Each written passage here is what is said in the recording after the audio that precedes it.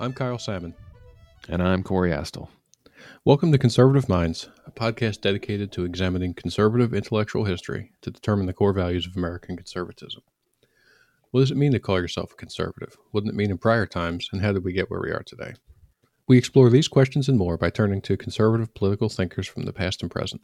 Each episode, we select readings and conduct a discussion to share with you our investigation. If you want to join the discussion, like us on Facebook or follow us on Twitter at ConsMinds. It's at CONSMINDS. For episode 51, we read Witness by Whittaker Chambers, published in 1952. Whittaker Chambers was born in 1901, grew up in New York. He worked as a laborer before entering Columbia University. He left school to join the Communist Party. He worked in different capacities within the Communist Party before entering the party underground. In the 1930s, he became a Soviet spy, operating mostly in New York and Washington, D.C. He defected in 1939 and joined Time magazine, where he became editor of the foreign news section. Under subpoena in 1948, he testified before the House Un-American Activities Committee against his former friend and fellow Soviet spy Alger Hiss. This book, Witness, is Chambers' autobiography that relates his experiences. Later on, he became a senior editor at William F. Buckley's National Review. He died in 1961. So, as we said, this is Whittaker Chambers' autobiography. It is a gripping book, very fascinating, and reads like a spy novel. He opens the book with kind of like a stage setting first chapter to capture your attention, gives a taste of what he'll discuss in detail throughout the book. It's mostly details of his life.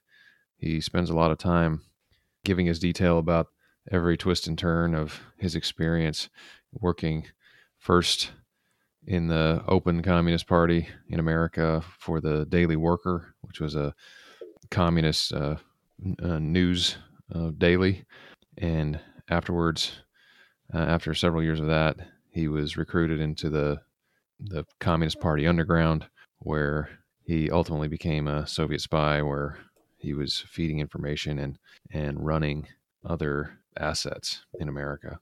The entire book is well worth reading. I think it definitely sits among the best autobiographies of all time, at least certainly that I've ever read. He has a clear and engaging writing style, excellent writer. You can see why he was able to spend his career at Time magazine after he left the Communist Party. And like I say, this book reads like a spy novel. Yeah, it's gripping. It's real. It's like Solzhenitsyn's book. It has a feel of real literature. So if you're more interested in that sort of format than in the work of philosophy, this is it. And there are ideas in it too. It's not just what happened in my life. He talks about communism and like why he was attracted to it, why other people were attracted to it, what drove him away from it. But it's really there's a lot of moving passages when he just talks about his life, and it's well worth your time just as a snapshot of a man's life and intellectual journey in the early 20th century. Yeah. As we were talking about just before the podcast, usually on big books like this, I do a little bit of skimming, because it's 800 plus pages. But this is one of those books that I had a hard time skimming anything because there's so much happening. You didn't want to miss what happened next. And I had actually even read this several years ago, but even reading it the second time was that good.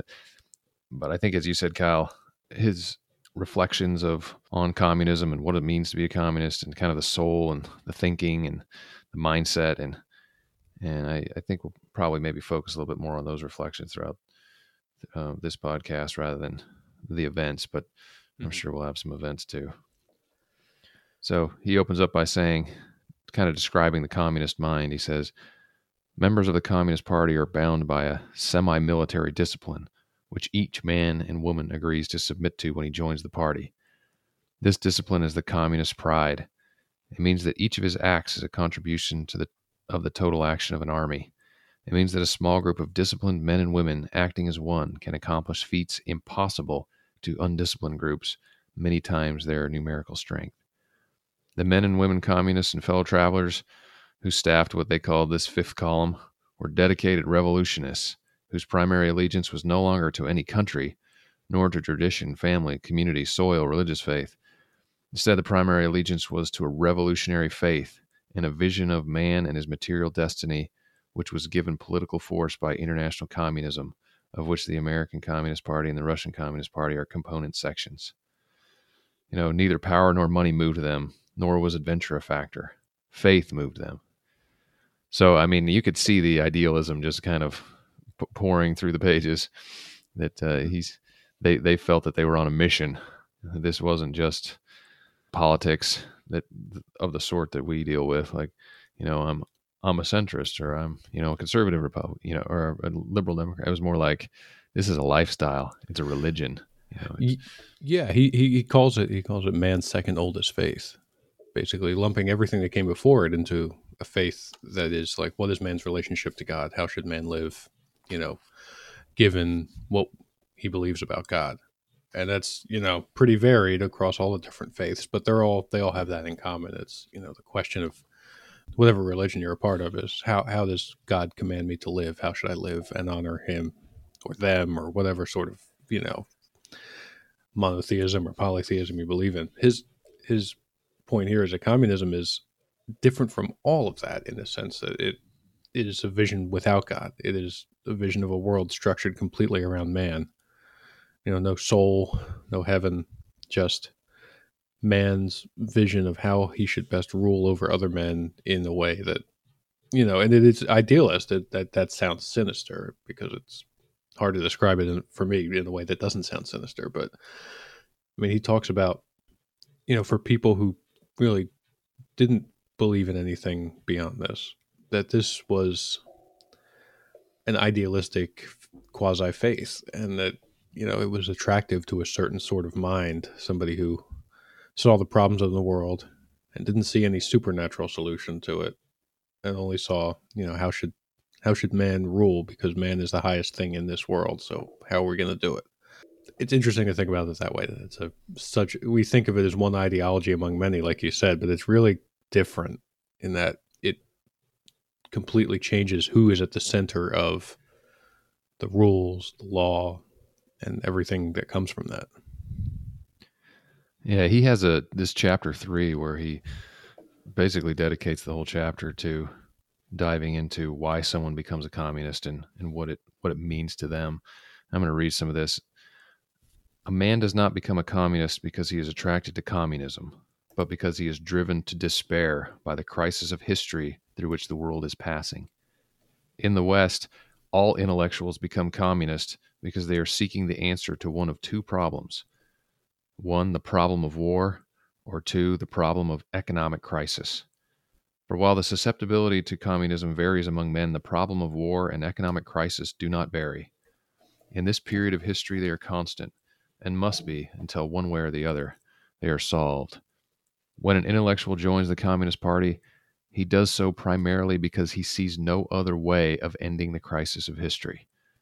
In effect, his act is an act of despair, regardless of whether that is how he thinks of it.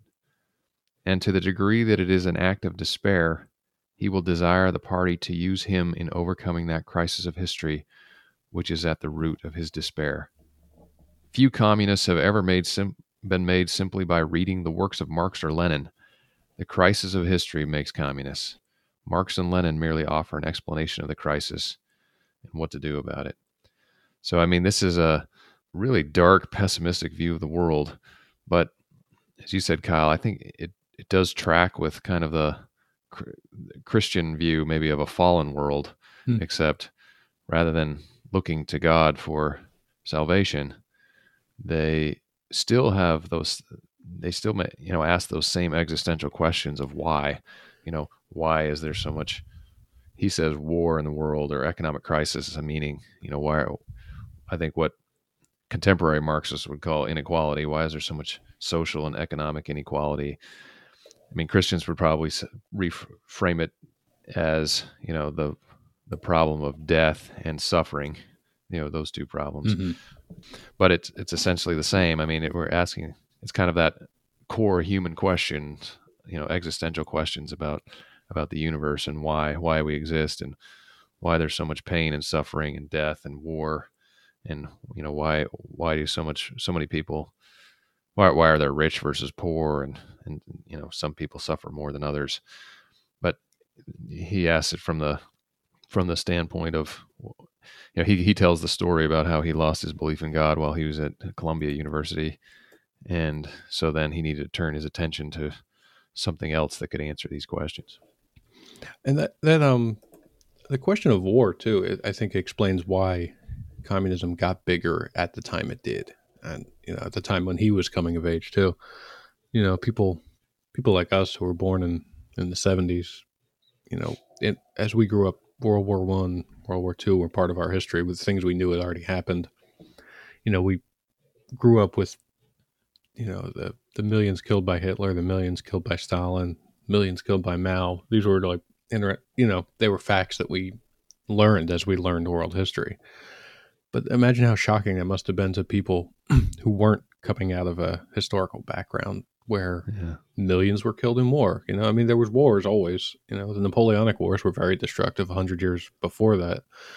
But that sort of massive total war, the meat grinder of the Western Front in the First World War, and he talks about the growing feeling that the second one was coming, and there was nothing anyone could do about it. It was coming, and man was just going to destroy himself through these war. And those of us who were born afterwards realized that we didn't destroy ourselves in the Second World War. Many millions were killed, but we actually defeated a bad ideology and maybe increased freedom in a lot of areas as a result. But going into that, you don't know that. All you see is another meat grinder's coming up, and what's to be done. And it's I mean, a utopian ideology is definitely something that appeals to someone feeling that kind of despair. It's like the world is spinning apart, everything is chaos, and that's the sort of thing I think he talks about. An intellectual appeals. It appeals to him in that way too, because somebody who's far enough removed to take a broader view of the world. He's perfect. He's comfortable himself, but he sees everything else as chaos. And he says, well, there must be a system. There must be a way.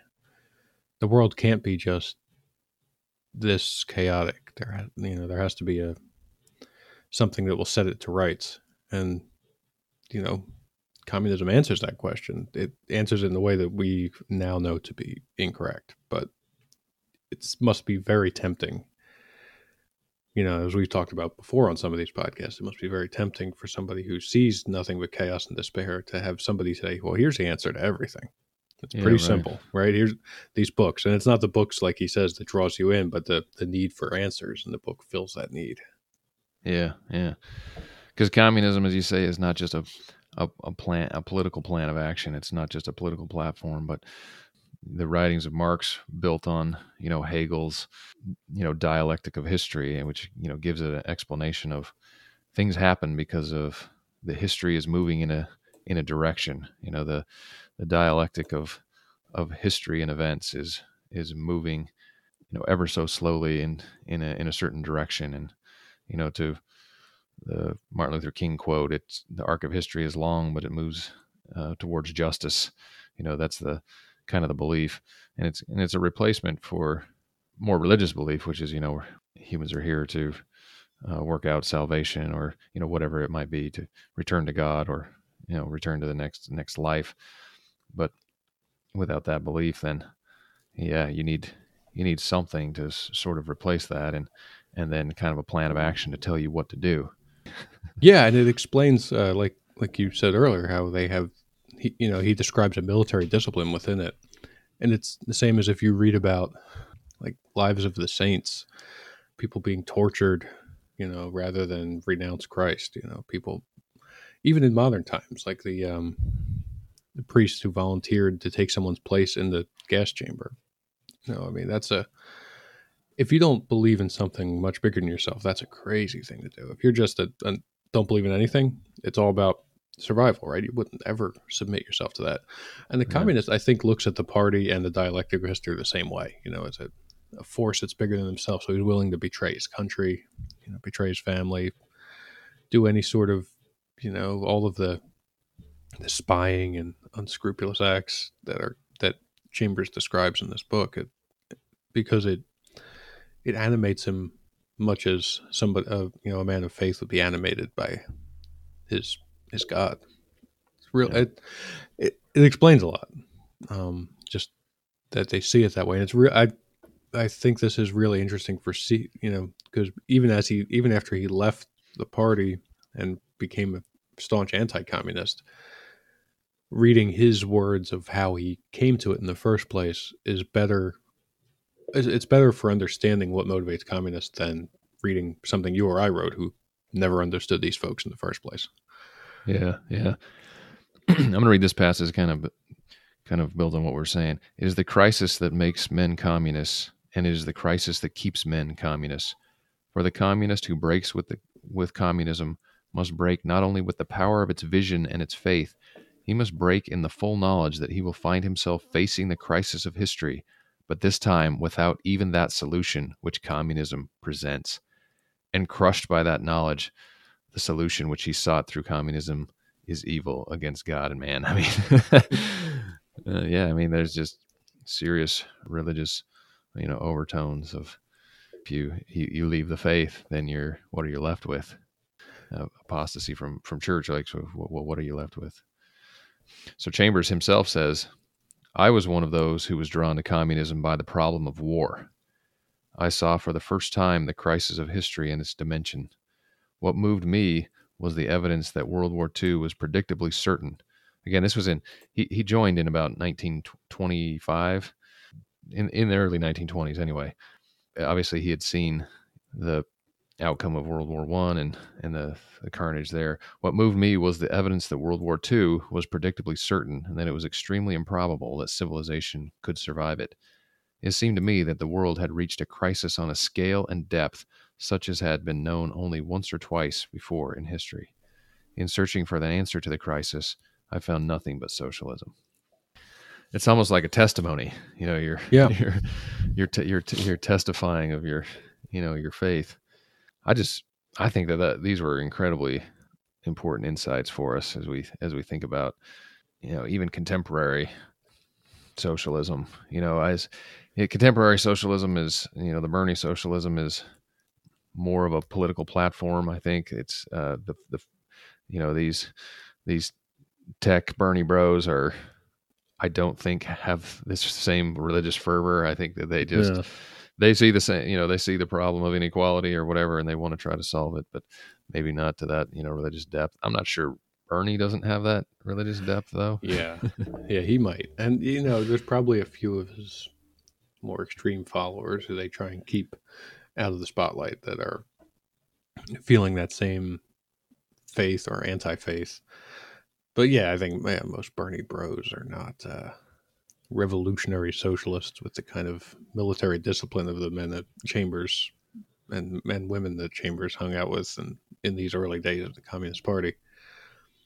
It's interesting that he came to communism and describes it as almost sort of like an epiphany. Mm-hmm. But and he gets into his reasons for leaving it as also sort of an epiphany. Is here's somebody who, and it gets pretty religious at that point. For him is somebody who grew up with. He said he was nominally Episcopalian. They went to church sometimes. They went to Sunday school for a time, but they weren't. As like a lot of people, they just didn't really think about it that much. Didn't really have much to do with the faith other than in name. But then it just at some point he started to realize, as Stalin's purges were going on, and even I didn't realize how much those purges extended to communists in America who broke with the party.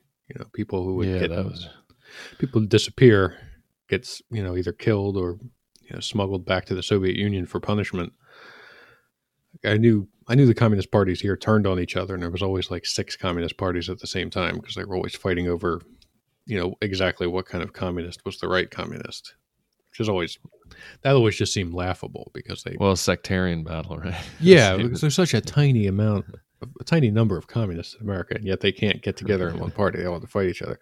And reading this, it's like it's not just comical; it's also murderous at times, and that was a little surprising. But seeing all that kind of gave him the epiphany, he tells a story of somebody else who was a communist, and her father had been, but then left, and she describes it as. I thought her quote that he has here is interesting. But, about why she was embarrassed at her father having left the party. She said he was immensely pro-Soviet, and then you will laugh at me, but you must not laugh at my father. And then one night in Moscow, he heard screams. That's all. Simply one night he heard screams. And Chambers kind of builds on that and says, that they all knew that people were getting killed under Stalin, like a lot of people, but they didn't hear it. They didn't feel it. It was names, even if when it was people they knew, it was more, this means is necessary to achieve our end of true socialism. And then just one day, it kind of clicked in him that, it's not right to just kill people. Yeah. Even one person. He says in 1935 or 1936, I chanced to read in the press a story that said Dmitri Schmidt, a general in the Red Army, had been sentenced and shot in Russia.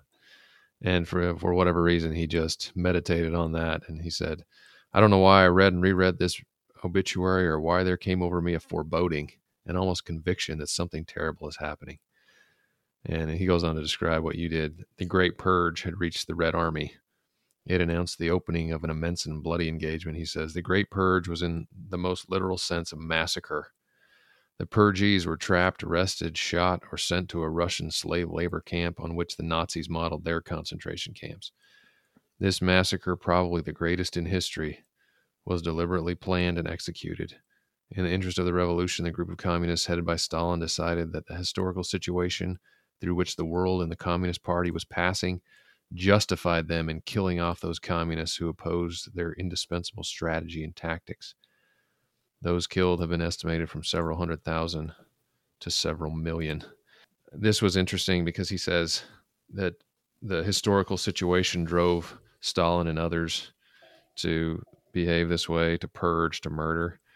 And later in the book, he goes on to say that the horror of the purge and of communism is that acting as a communist, Stalin had acted rightly. Yeah, I saw by that. purging. That was the true measure of Stalin as a revolutionary, he says. Yeah, it's he followed the ideology to its logical end.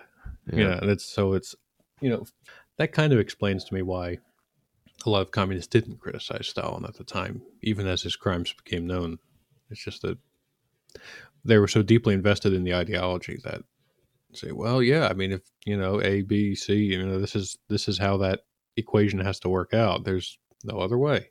Mm-hmm. And it seems insane from the outside, but yeah, he was doing what a communist is supposed to do. And and to your point about folks just standing to the side or making excuses, I mean, I think this is human nature, and we see it in politics, we see it in religious cults or something, where there's always a reason, there's always a rationale, and these things happen in degrees too. It's not just today I join the Communist Party, tomorrow I murder people. It's the slow but sure, and the logic sinks in, and at each juncture it's sort of like, well, that was justified because of this, or that was justified because of that, and yeah, I don't like that, but it was justified because of this, and then one step leads to another. But he says it was communism that was evil, and the more truly a man acted in its spirit and interest, the more certainly he perpetuated evil.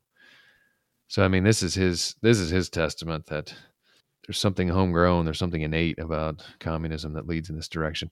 It's a point that you and I have made in book after book, and it's a point that Solzhenitsyn makes, that this isn't, these are not playing games. There comes a point where this stuff comes out of hand, and the inevitable destination, as you said, like the logical end of communism and of socialism is this. I mean, this is it.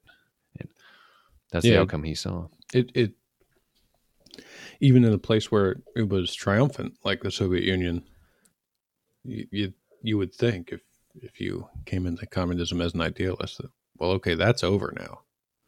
We don't have to keep killing each other here. Yeah.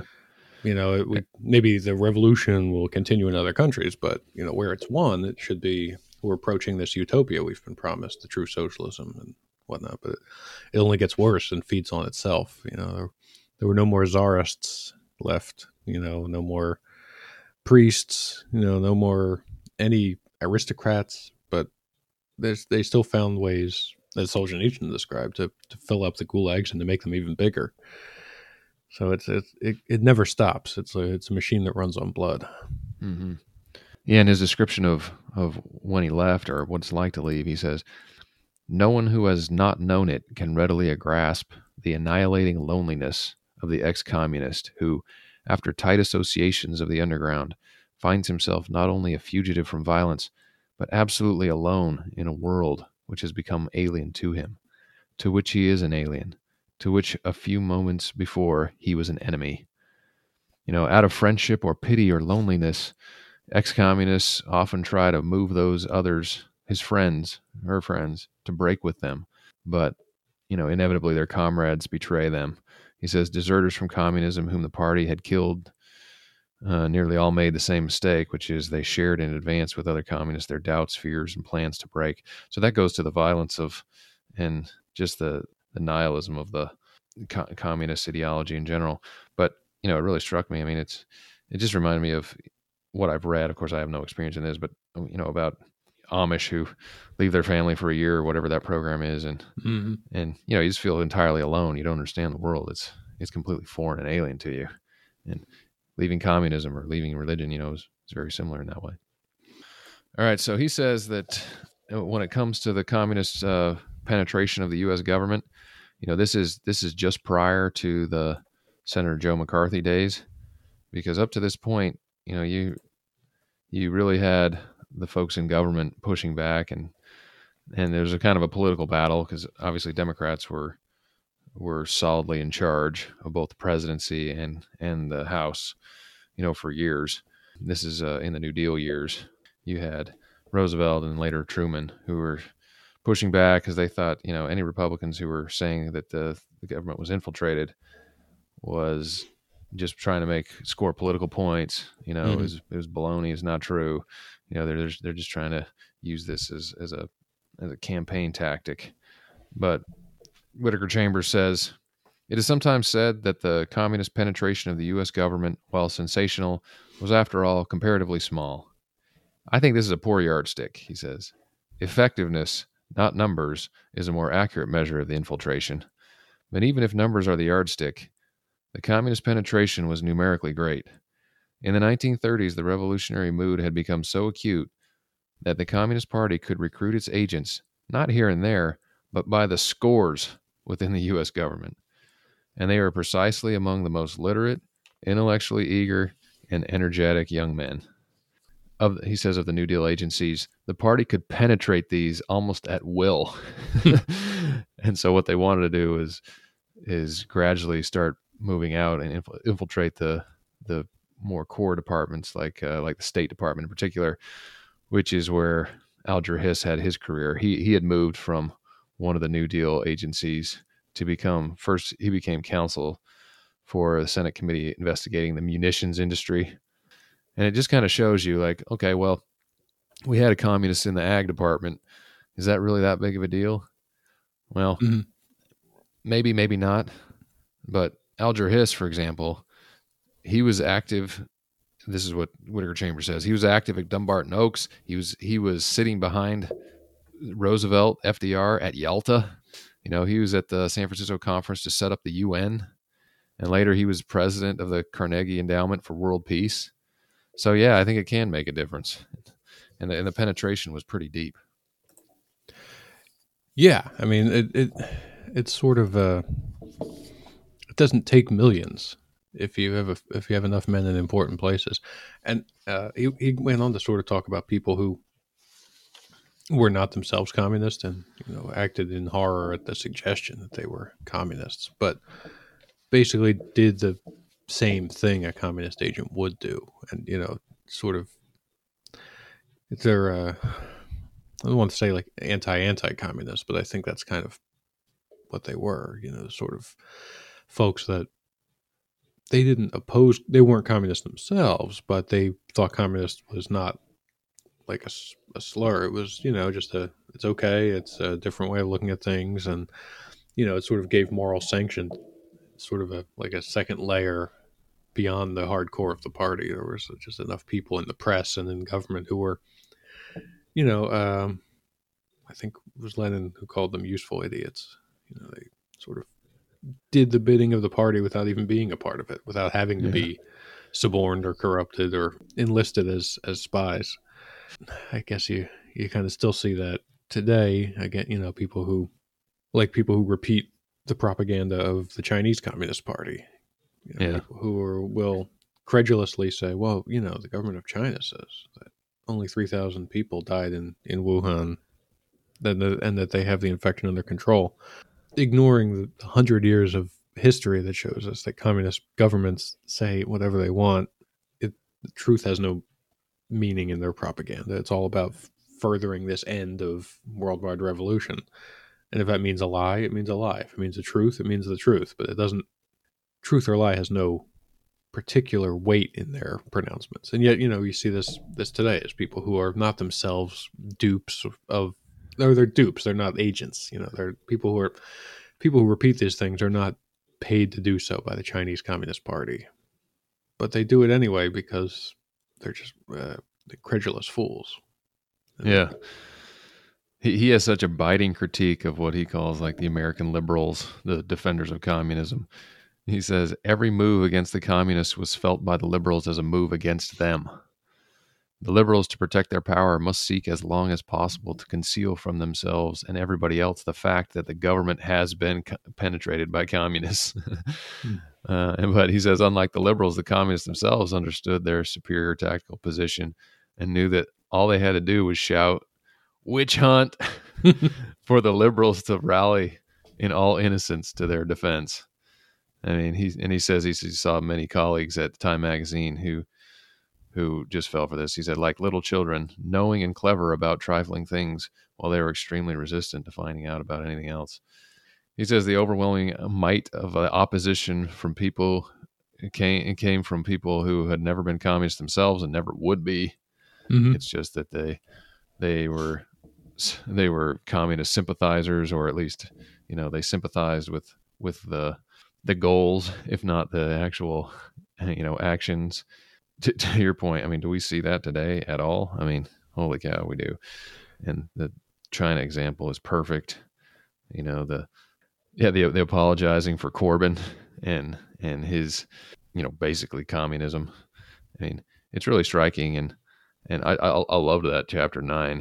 In chapter 9 he just really went through a lot of this, saying that while he was editor of the foreign news section of Time magazine, I mean, he's just really critical of the elites in journalism. He says the fight in foreign news was a struggle to decide whether 1 million Americans were going to be given the facts about Soviet aggression, or whether those facts were going to be suppressed, distorted, sugared, or perverted into the exact opposite of their true meaning. He said these journalistic elites dominated all avenues of communication between the intellectuals and the nation. It told the nation what it should believe. It made up the nation's mind for it. They made themselves the experts. They controlled the news and opinions. Every time we hear the kind of nostalgic regret for the good old days when the entire nation was on the same page, something's lost there, but a whole lot is gained too. Mm-hmm. And this is kind of the evidence of that. Yeah, I mean, it's as many flaws as there are with our mass media today. There is nothing that unites them all in politically, and that's good. And it does lead people to pick and choose which news they listen to and only get facts that go with their existing opinions. But the alternative wasn't, beacons of truth, like you said. It was, we're still getting facts tailored to a set of opinions, but it was somebody else's opinion. Yeah. An opinion that was sort of agnostic in the struggle between communism and freedom, and was so broad-minded that they were willing to make excuses for and downplay really horrific crimes. The New York Times is famous for having done this in the 1920s, and they had a reporter over there in observing the Ukrainian famines that were caused by Stalin's policies of confiscation and collectivization, and just came back and said that it's there's some weather conditions and natural disasters that happen, but really this is a fine place. They again, was that guy a communist? Maybe. I don't. He might have actually been. I don't know, but he was certainly doing the work of the communists, whether he actually was paid by them or recruited by them or not. And yeah, it's you can see why somebody like Chambers would be disgusted at it, because he was a communist. He and he saw what it really was. And here are these people who are professing to be not, are doing more for it than he was doing. So it's yeah. He tells a story about while he was at Time Magazine, he ended up joining the whatever their like guild was for the writers, so in other words, a union. And he goes to a union meeting, and there were actual communists there who were just standing up and parroting, it's just pure propaganda. And he couldn't believe that so many of his colleagues and other writers, are just like taking this on face value. And he stands up and says, he's like, don't just eat what you're spoon fed by these communists, like, let's think this through. And afterwards he has a great story about, he says some socialite, with good parents, and she had a PhD. And so she's an intellectual and very bright or whatever, and comes to him and says, how dare you call us communists? Although he hadn't called them communists. He was saying, don't just swallow wholesale, everything that these communists are telling you. He knew they were communists but they didn't. Anyway, how dare you call us communists? And he said, he throughout his career, like after leaving communism, and especially during the Hiss trials and everything, he just said he just came across scores of people like this who were, he says, just as impeccably pedigreed, socially and culturally poised, and just as exactly witless. Like they're defenders, but it's almost like they don't even know that they're defenders. And he, to your point, he knew these guys inside and out. Like he had been one, he knew them, had spent years with them. So again, a lot of this book, most of the book relates his experiences on a detailed level, his day to day, what he did, first as a writer for the Daily Worker, and then, later what he did as a Soviet agent and as an asset. And a good bit of the book is dedicated to his relationship with Alger Hiss. Hiss was another Soviet agent underground, and as we said, he served in prominent positions in the State Department. About the last 150 pages or so relates the Alger Hiss trial. Won't get into the details here, but Hiss was basically being charged with perjury for lying about being a communist or not. That in and of itself is there's a lot of spy versus spy, and it's really fascinating because Whittaker Chambers had hidden a bunch of the documents he'd gotten from Alger Hiss, and the microfiche or whatever he'd hidden in this hollowed out pumpkin or whatever. So some of this evidence was later came to be known as the pumpkin papers and that sort of thing. But he relates his relationship with Hiss and Hiss's wife, and they were very close on a personal level. Like they were true friends. He says they were as friends, as close as a man ever makes in life. But later to some of the points that we discussed before, like when he was deciding to leave, he was lonely, and also like he felt like he had seen the light, and so he wanted to share that. And he says he says, I in my wishfulness nursed the unlikely hope that my break might have shaken Alger Hiss, but of course nothing could have been less realistic. He says it failed to measure accurately how much Hiss's regard for me had been regard for me as a communist organizer. And they had this last falling out. When we turned to walk in different directions, it would be as men whom history left no choice but to be enemies. Everything has this sort of epic, exalted feel to it. But it's kind of sad because I think as humans just have a tendency to think of like the bad guys as more robotic. Yeah. But there's a lot of humanity in this book, a whole lot. his relationship with the Hisses. He has a lot of detail about just day-to-day life within the party, like as an agent, and working within the party. It's a whole lot like anybody's work day. It's still work.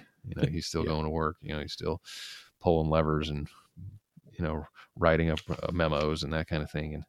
And there's just a mundaneness to it that I think is really interesting, and it gives real insight. So it's not like a James Bond 007 type spy novel. It's more like it's closer to a Le Carre novel, I guess, in that just the gritty nihilistic realism of everyday work. And you and I discussed this a little bit before the podcast, but when he talks about his years, his growing up years, his youth or whatever, and his dad was very cold and distant, and later he's to find out was actually a closeted homosexual, and so very unhappy. His mom was neurotic. He had his grandma was like clinically insane. He had a brother who was suicidal and deeply nihilistic, who ended up committing suicide.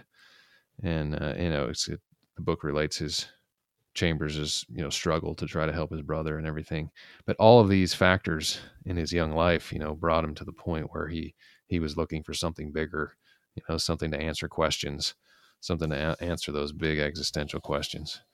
So, I mean, there's a lot of depth in this book. Yeah, I mean, you can see it in miniature as a sort of, like we discussed in other contexts, when all the things that support a person in society are broken down, it leads him to search anywhere for answers. And one of those things that's supposed to support you is your family. But if your family life is as chaotic as his, and it didn't even look chaotic from the outside. The way he describes his family, I mean, if you weren't a member of it, you might not see all of the tumult and unhappiness that was in it. But without that, and without any other external structures to explain the world to him, it does explain why somebody could, despite being an intelligent and thoughtful person, find himself in the lap of an ideology that he would later realize is evil. Yeah. All right. Any closing thoughts? No, I just mostly what I said at the open. I think this is and what you said. It's a fascinating, well written tale of a man's journey into and out of the Communist Party, and how a guy went from one extreme to another, and in his views of that party. And I think it's a real good explanation of what motivates the communist and what motivates the anti-communist. And it's a beautifully written and an engaging book. So if you're interested in that sort of thing, this could definitely be worth your time. I thought it was for me. Yeah, I agree with all that. It's both a page turner as far as the action, and also just has real depth as far as like there's real humanity in the book, and he's an incredible writer. So agree with all that. All right, that's it for Whittaker Chambers. Catch us next time. Thanks.